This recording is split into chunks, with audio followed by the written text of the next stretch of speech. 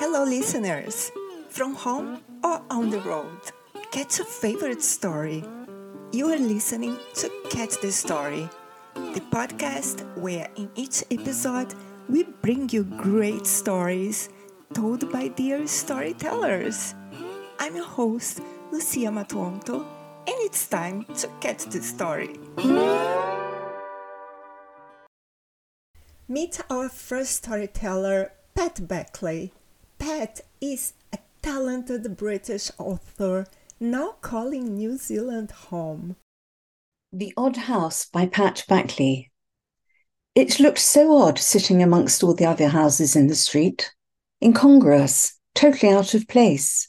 Surely it belonged in an old French village, not here in the middle of suburbia at the other end of the world. All the other houses in the quiet street were either stylish white villas, modernised to within an inch of their lives, or ultra-modern homes made from shiny concrete, metal, and exposed timber. The old grey stone house sat on a big plot, a plot that could easily have accommodated 6 or 8 modern townhouses. From where she sat, she could see only the back wall of the old house. It looked ancient and rather unloved. The old stone walls had big cracks. The windows looked as though they hadn't been cleaned for years, and the garden, obviously once rather lovely, was now completely overgrown. The only things flourishing in it were an ancient olive tree and another tree laden with huge ripe lemons. There was the twiggy skeleton of something that had been growing up the high walls, jasmine or wisteria perhaps. The whole place looked sad and unloved. A big open doorway stood to one side, where old wooden-handled tools were propped against the wall. They were covered in cobwebs and looked as though no one had used them for a very long time. You couldn't see the old house from the street. It was nestled behind several other houses. Perhaps, a long time ago, it had been the only home in the street, but she guessed the land surrounding it must have been sold to developers over the years. She was intrigued. It looked derelict, but there was the occasional sign of life. A tool moved, a saucer of bread left out for the birds, but never anything more. Never a sight or sound of any human habitation. She was on a writing retreat, staying in one of the stylish white villas, and her room overlooked the back of the old house. Every day, when she had writer's block, she peered into the old garden, hoping for some sign of life. Although it looked derelict and unloved, there was something that drew her to it. She became desperate to know more about its history. The lady at the corner shop glared at her. "Why are you so curious? Are you a journalist or something? If you're a real estate agent, you're wasting your time. The house isn't for sale." She explained that she was actually a writer, here in the city to research the suffragettes, those wonderful women who had fought so tirelessly to make New Zealand the first country in the world to allow women the vote. The shop owner, whose name was Shirley, relaxed, and they chatted for a while. The next afternoon, the young writer walked up the narrow garden path, hemmed in on both sides by large lavender bushes. The perfume from them was intoxicating. Her feet made a loud crunching sound as she walked. In her bag was a small box containing 4 coffee eclairs that Shirley from the shop had sold her. The front of the old house was much grander than the back. It looked rather like a small chateau. There was an enclosed front porch where old cane chairs were dotted amongst huge terracotta pots of red geraniums, and a grey cat lay asleep in the sunshine. The front door was slightly ajar, and she could hear piano music. She knocked gently, not sure if she should really be intruding. After a while, she heard footsteps. "Bonjour, may I help you?" Her voice was surprisingly strong for someone so tiny. She was barely 5 feet tall and probably well into her 90s. Elegant and beautifully dressed, although her outfit had probably been more fashionable in the 1960s. Her grey hair was cut in a stylish bob, and her fingernails were painted bright red to match her lipstick. The young writer apologised for her intrusion, explaining her curiosity about the house. She handed the old lady the box of cakes. She squealed in delight, rather like a little girl. "Oh, my favourites! I bet Shirley at the shop told you to buy me these." They laughed and the ice was broken. Over Earl Grey tea served in pretty bone china cups, she told the young woman her story. I was only 21 when I met him, my handsome Jack. He was a soldier come to France to fight the Germans. It was 1945 and the war was over at last. We loved all the Kiwi soldiers. They were so kind to us. We were so sad after being invaded for so long. Everything was so grey, so boring. They were like a ray of sunshine, all those handsome young men. He courted me, of course, and was such a gentleman. Even my parents, who were very protective, adored him. But then he said he wanted to take me back to New Zealand with him as a war bride. I didn't really want to go. I didn't see how I could fit in there, a little French girl in a foreign land. But he persuaded me and promised he would build me a house just like the ones at home in my village. Tall, made of grey stone, with shutters, tiled floors, and a big garden where I could grow flowers, olives, and lemons.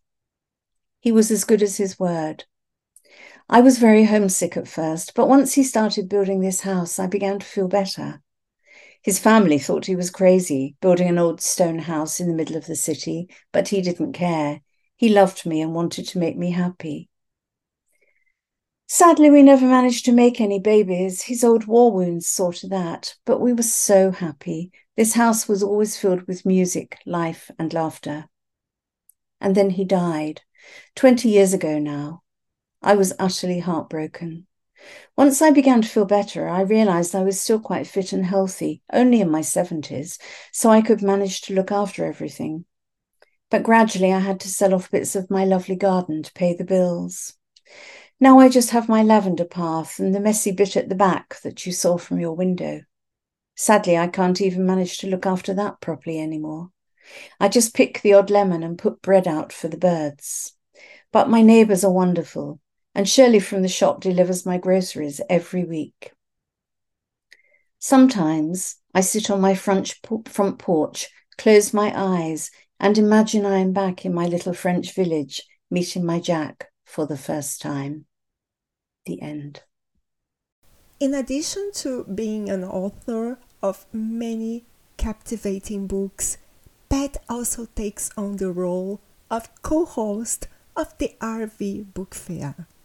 Our second story, The Day the Garden Warden Died, is penned and narrated by the author Wayne McFarland.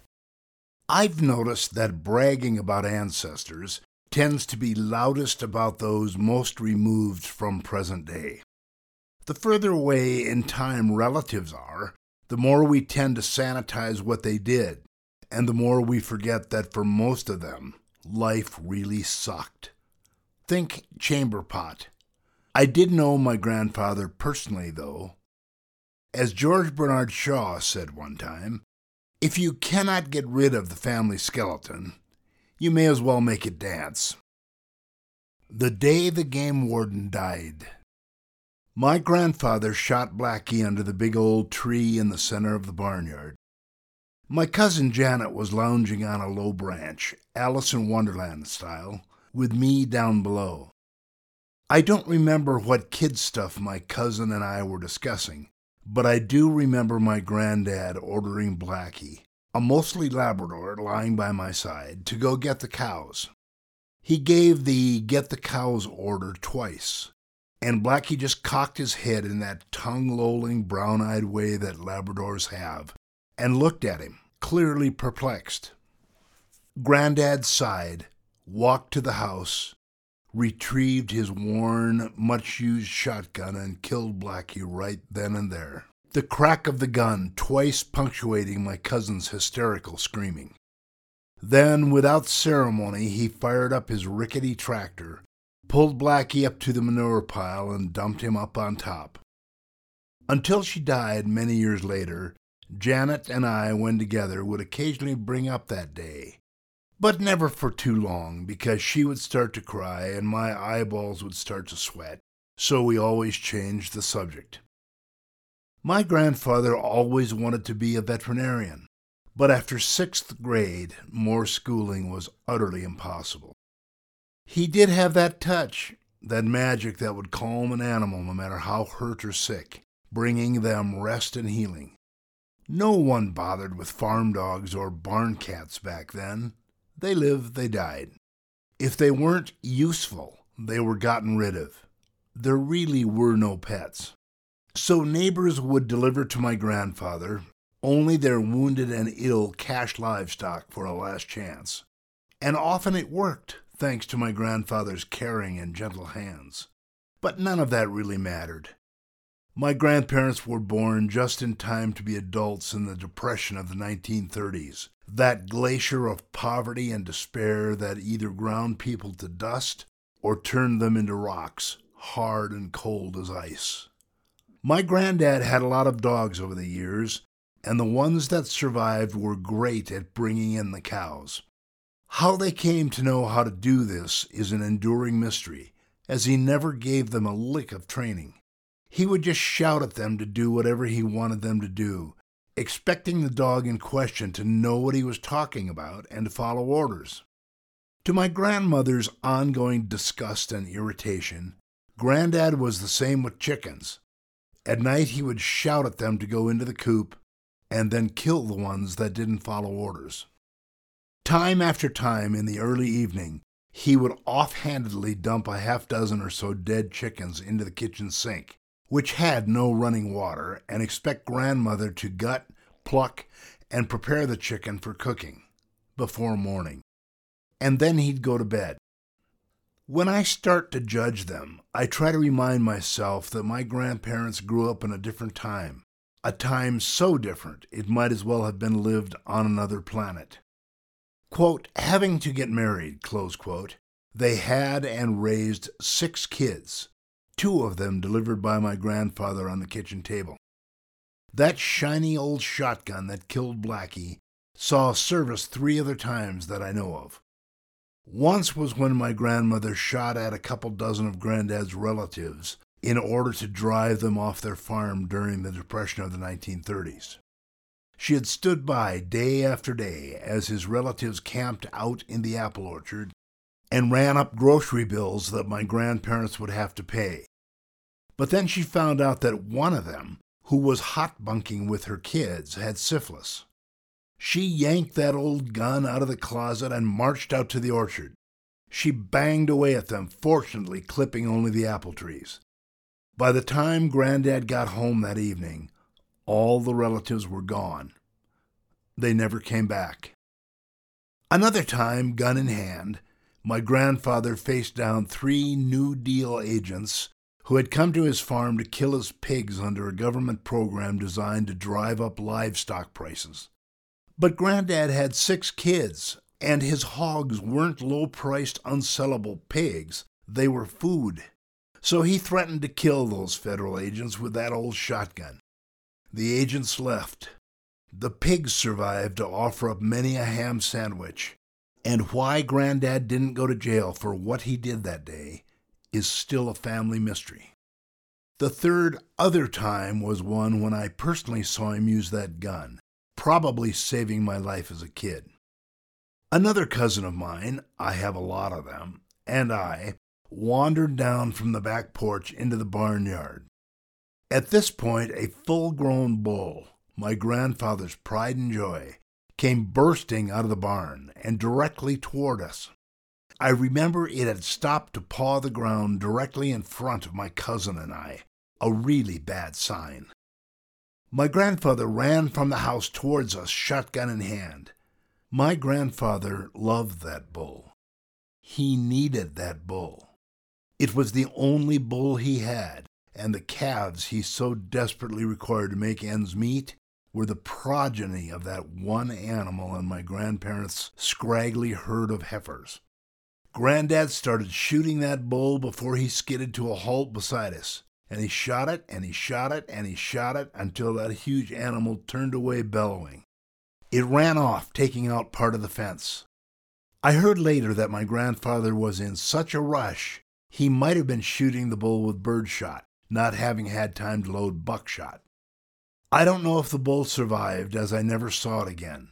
Either it died or my grandfather subsequently penned it up far away from the house. In the 1930s, it got really bad for my grandparents and their kids. The Dust Bowl was raging, even hitting parts of South Dakota where they lived. Drought. The crops failed.